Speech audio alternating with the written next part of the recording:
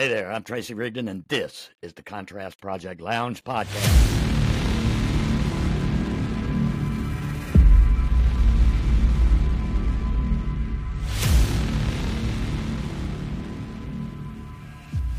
In this podcast, each episode is a journey through captivating interviews, engaging dialogues, and personal anecdotes that explore the depths of arts, culture, politics, and everything in between.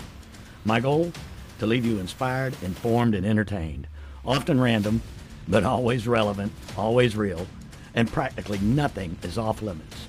So whether you're an art aficionado, a political junkie, or simply someone seeking a fresh perspective, this podcast is for you. Are you ready for this? Let's do it. Welcome back to the program, kids. I have joining me today recurring guest, Mr. Stephen Dare. Stephen, how are you doing, my friend? Hey, Tracy. So nice to be back with you guys. Oh, it's been really busy, and I know you've been really busy. You were just telling me joining the new administration in the city of Jacksonville. It's quite a lot of work. Yes. Well, I mean, again, as much as you know when you follow city government, and I wrote about it for decades. It is a completely different ballgame once you see it from the inside. Like every administration does everything almost completely different, and they reestablish ground rules. There is this crushing amount of work and responsibility, and you have to figure out how are you going to get stuff done, and sometimes that's not always very clear cut. Right.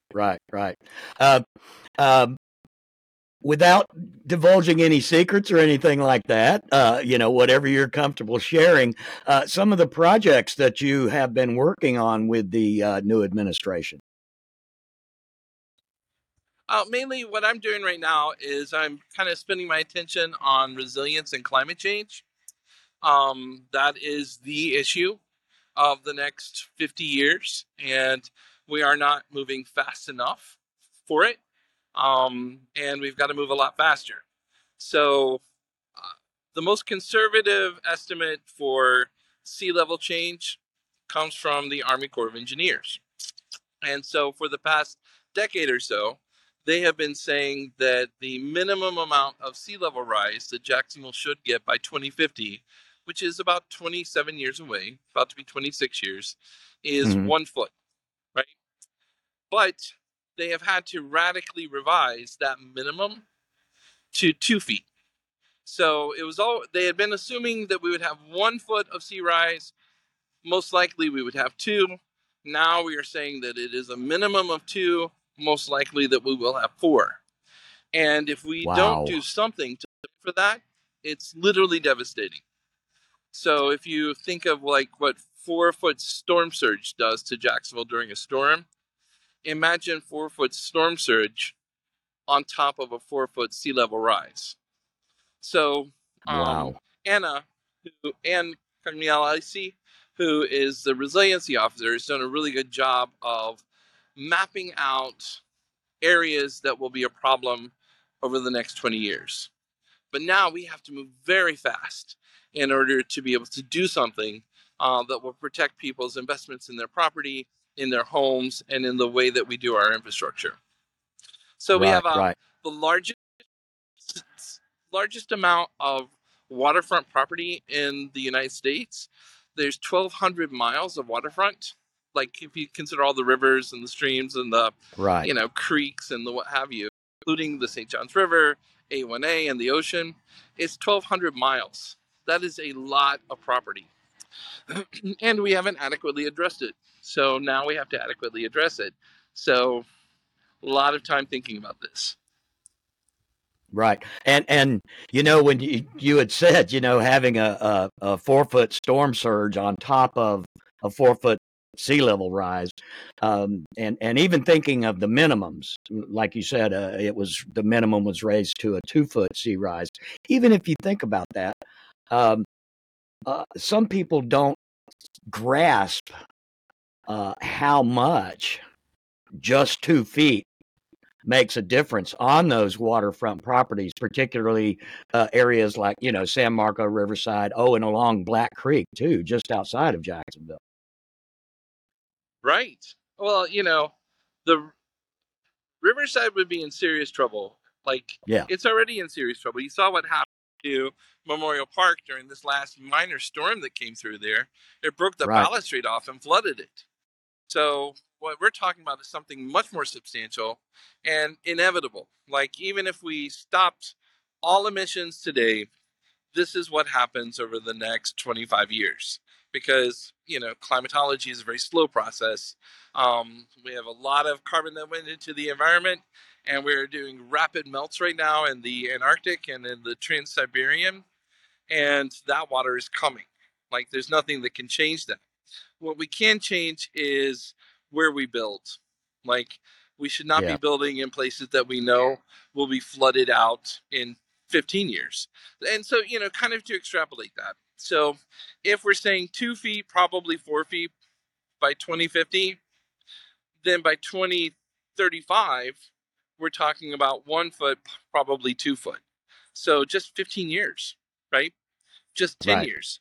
And how long does it take to get a seawall or additional drainage or, water capture, or how long does that take to get approved?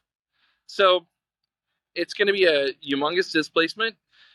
In my opinion, it's probably should be central to everything that we're planning, like where developments go, where public housing goes, where our schools should be developing, and we have not completely gotten a grasp of this yet. And that's not even including the heat islands that Anne has identified. We're talking about extreme heat events. So, there's a variety of stuff. Tree plantings will go a long way towards that. But we have got to be more thoughtful about what we do and how we do it so that we're not killing the children or even the younger people that are alive today. Right. And you mentioned, starting on a happy note. Yeah. Well, they're like you said, planting of trees can help. The working on, like you said earlier, with the infrastructure, it brings to mind too the remediation of water after flooding, the drainage systems, the pumping stations that which is all part of infrastructure. You have to have massive pumps to, drain the water off of some of the roadways, some of the neighborhoods, San Marco, for instance. And we need to have more permeable spaces so that the water has somewhere to drain. It can't just be all cement and asphalt parking lots, because when the water hits that, how does it drain? How does it ever get back down to the aquifer? Well, it floods the shit out of your neighborhoods. So San Marco has been the incredible flooding, and we haven't experienced sea level rise yet, right? This city was built on the assumptions of 100 years ago. Yeah. So people did not elect Donna to do small things. No, she's got her hands full. Yeah. So kind of where my attention has been. My attention has been there, kind of on the downtown, and then in arts and cultural development. So those have been kind of like the primary places I paid attention to for the past couple of months. I really do like to see the resiliency, portion of her administration. I also, like you just said, the arts and culture, the development of that in and around the city. I know that a big part of the arts and culture scene centers around areas like the downtown area, and more. We would like to see more downtown. As well as you've got a thriving arts community in Riverside, and we know the 5 Points area and that kind of thing. But one of the things that I've heard people say before about the arts and culture community online and in some articles I've read, people would like to see it in other outlying areas, not just centered around the urban core, but more arts and culture to be spread out. Yeah, absolutely. And actually, so there are some major changes that are happening under Donna that, like, people will be very surprised by. It's not just that she added so many more millions of dollars, just baseline, to the, added $7 million in funding to the arts, just baseline, before we got started with the transition committee spending. But for the first time in 30 years, we're going to be giving direct grants, $5,000 to $15,000 to individual artists. Now, this has not been going on since the arts funding scandal back in the 90s, Mm-hmm. where National Endowment of the Arts became a, kind of a political touchstone for what was the far right at that time. So we canceled funding to artists here, and the money's basically gone to building and administration and administrative costs within the arts community, but never to the actual artist. So one of the bills that are part of the transition is we have 750,000 that has been earmarked to go directly to artists, painters, singers, actors, sculptors, dancers, so that they can afford to stay in Jacksonville and do their art and maybe make a living. And then we have a second set of grants that are going to be disseminated through the 6 regional CPACs, so that the arts that will be happening under that grant will be happening by artists who live in those districts, with a consultation of their area to kind of support the culture and the history of the very distinct areas of the city. It's very That's different from what's been fantastic. happening. We've Yeah, been that's fantastic. underfunded for the generation. So, and Yeah, that will change with the Deegan administration. that's fantastic. And I know a lot of artists. Hopefully, one's artists of all kinds, like you said, dancers, singers, painters, muralists. We have a thriving muralist community. Hopefully, they'll be able to, find these grants more readily. Whereas I've noticed that some artists just don't know where to look. Well, there hasn't been anywhere to look. So if Right, they right. don't know where to look, there's a pretty good reason for that. Yeah. There wasn't. So, Right.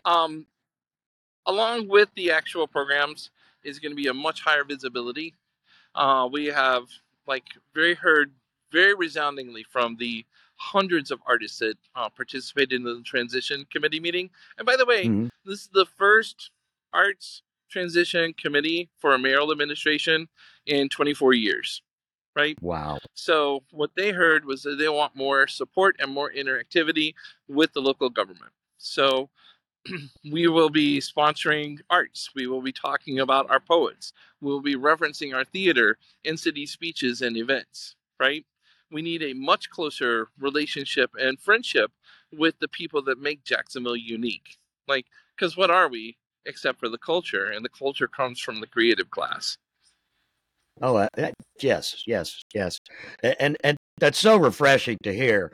And I recently interviewed Jimmy Midyet, and we had talked about the division that he's working with, the diversity and inclusion and that kind of thing. And I really, when I look at this administration, all the people underneath her, immediate, circle, immediate team, but all the other pieces of that big puzzle, people that have, volunteered their time to come in and, go to committee meetings and, supply information and be a conduit, for their own communities. I think is fantastic. Yeah, she has done a really good job, and everybody with her, of bringing the people back in. Mm-hmm. Like, people have been neglected for generations. This was the first mayor to participate in, much less be a grand marshal of the Gay Pride Parade. Like, Yes. Donna was the one, right? Never had that before. She is tirelessly out there. I mean, one of the first things that she did was community meetings in every single city council district. And she let people ask her unscripted questions and then gave them the straight dope right to their faces, and heard them. And, she's Yeah. just, I guess it's from being a news anchor for so long. Like, she's comfortable with regular people, and she wants to hear from them, and she actually participates with them. And Yeah. she's been very careful that she's surrounded by people that are just like that. Yeah, yeah. I really applaud her for that. Those community meetings going around town, just like you said, in all the council districts. You just didn't see much of that going on in prior administrations. Yeah, well, it just seems so, like, once you see somebody do it, you're like, oh, of course you should have been doing that. But, it takes somebody to do it.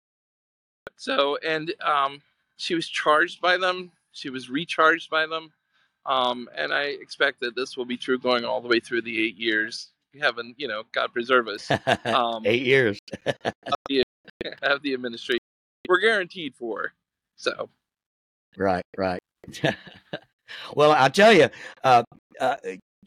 just like I said, when I look at the team, the overall team, the makeup of the team, and the again the community meetings that she does, I mean, you can't help but be impressed by what's happening, what's going to happen, some of the changes that are going to be coming down the pike. And I know she's very much involved in another hot button topic is the new stadium. That's been a hot topic with a lot. Yeah, I know, with a lot of people. There seems to be people on both sides of the aisle on that, whether it's worth it, whether it's not.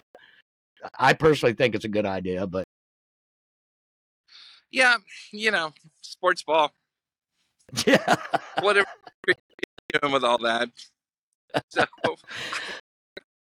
I will let Donna speak to that, because I know the word football and quarterback, and I know Shad Khan is so outside of that, any do.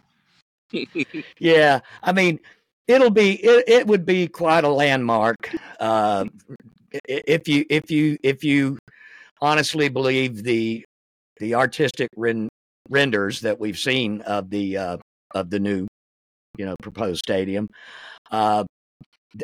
We know that when Daly's was first rendered, it actually didn't turn out the way that was initially rendered.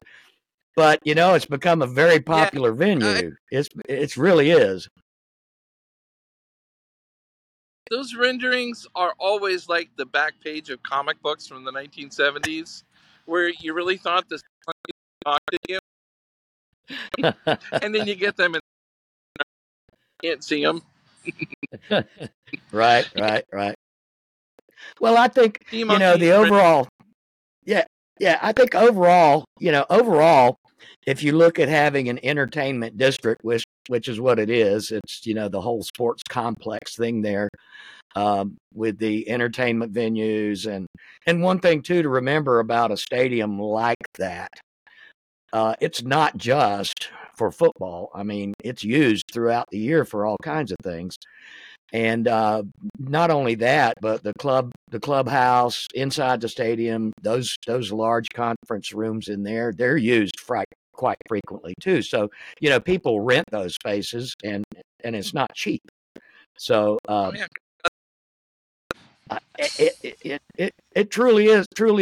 I mean, the whole, like I say, the whole sports complex itself, it really does drive a lot of money down there. There's businesses down there that thrive off of the football season. Like I said, I'm not a sports guy, right? I'm just not. I'm an arts guy.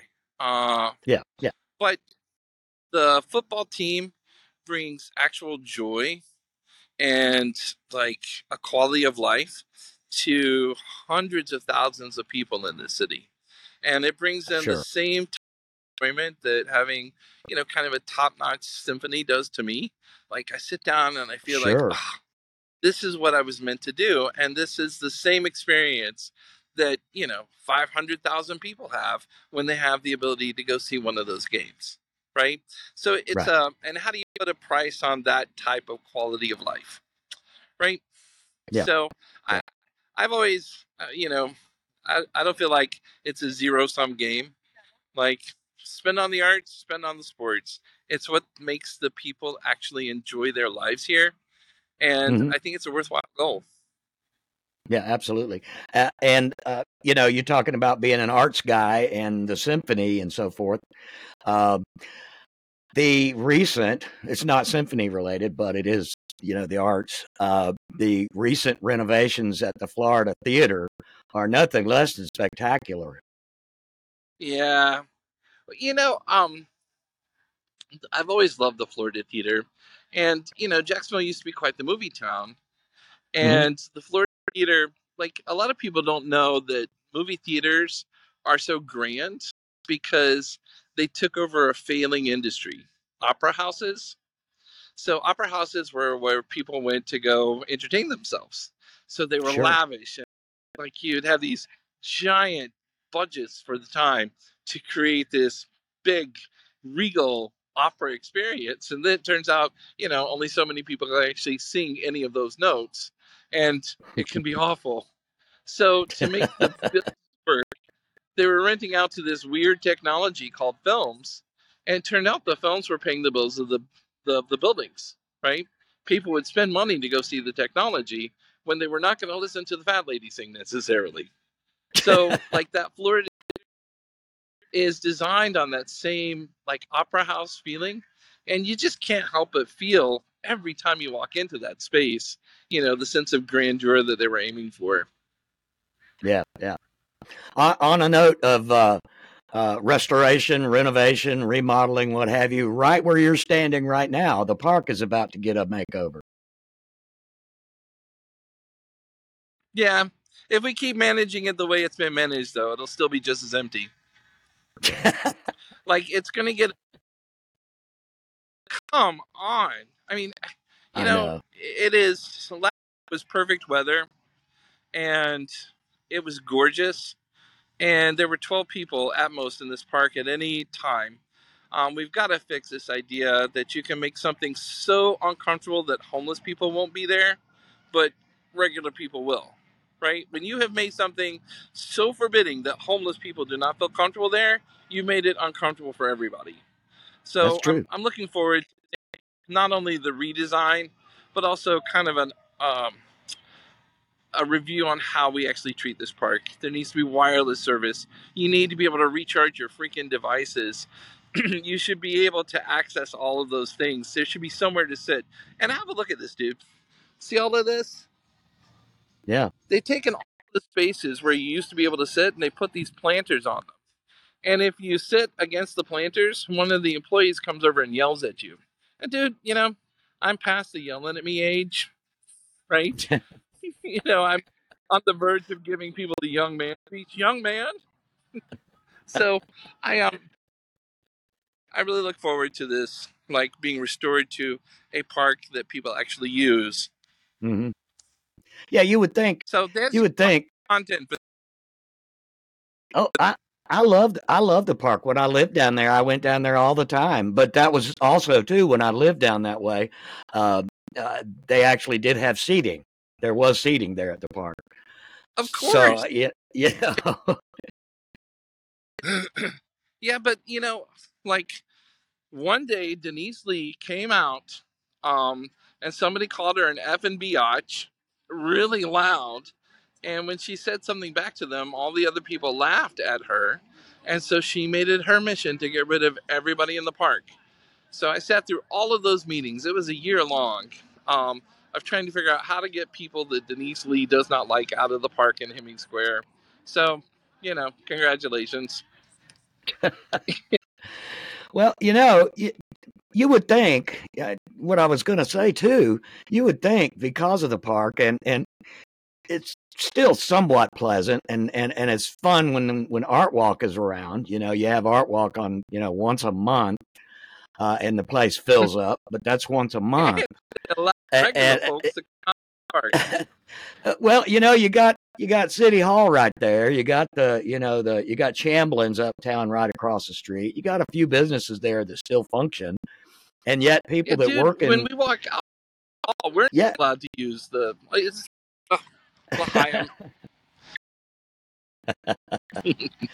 Yeah, I mean, it just blows my mind that you have so many people working right there in that building behind you, and they can't come out there and enjoy the park for lunch or even breakfast or a coffee break yeah, or whatever.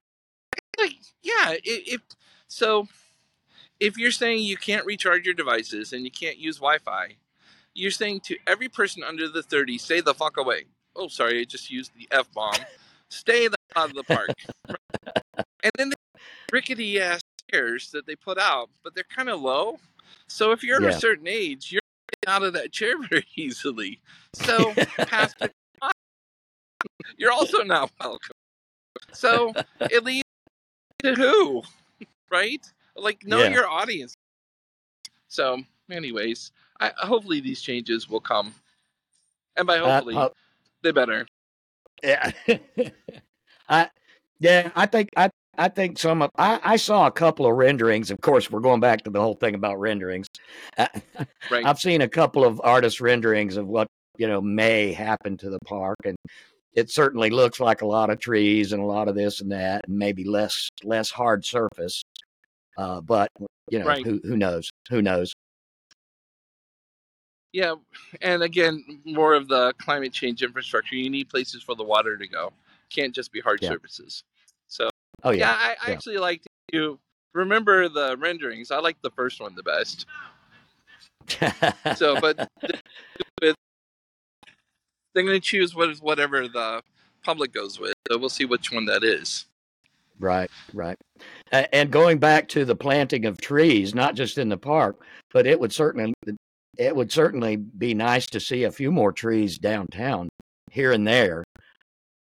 Yes. Well, and we have to.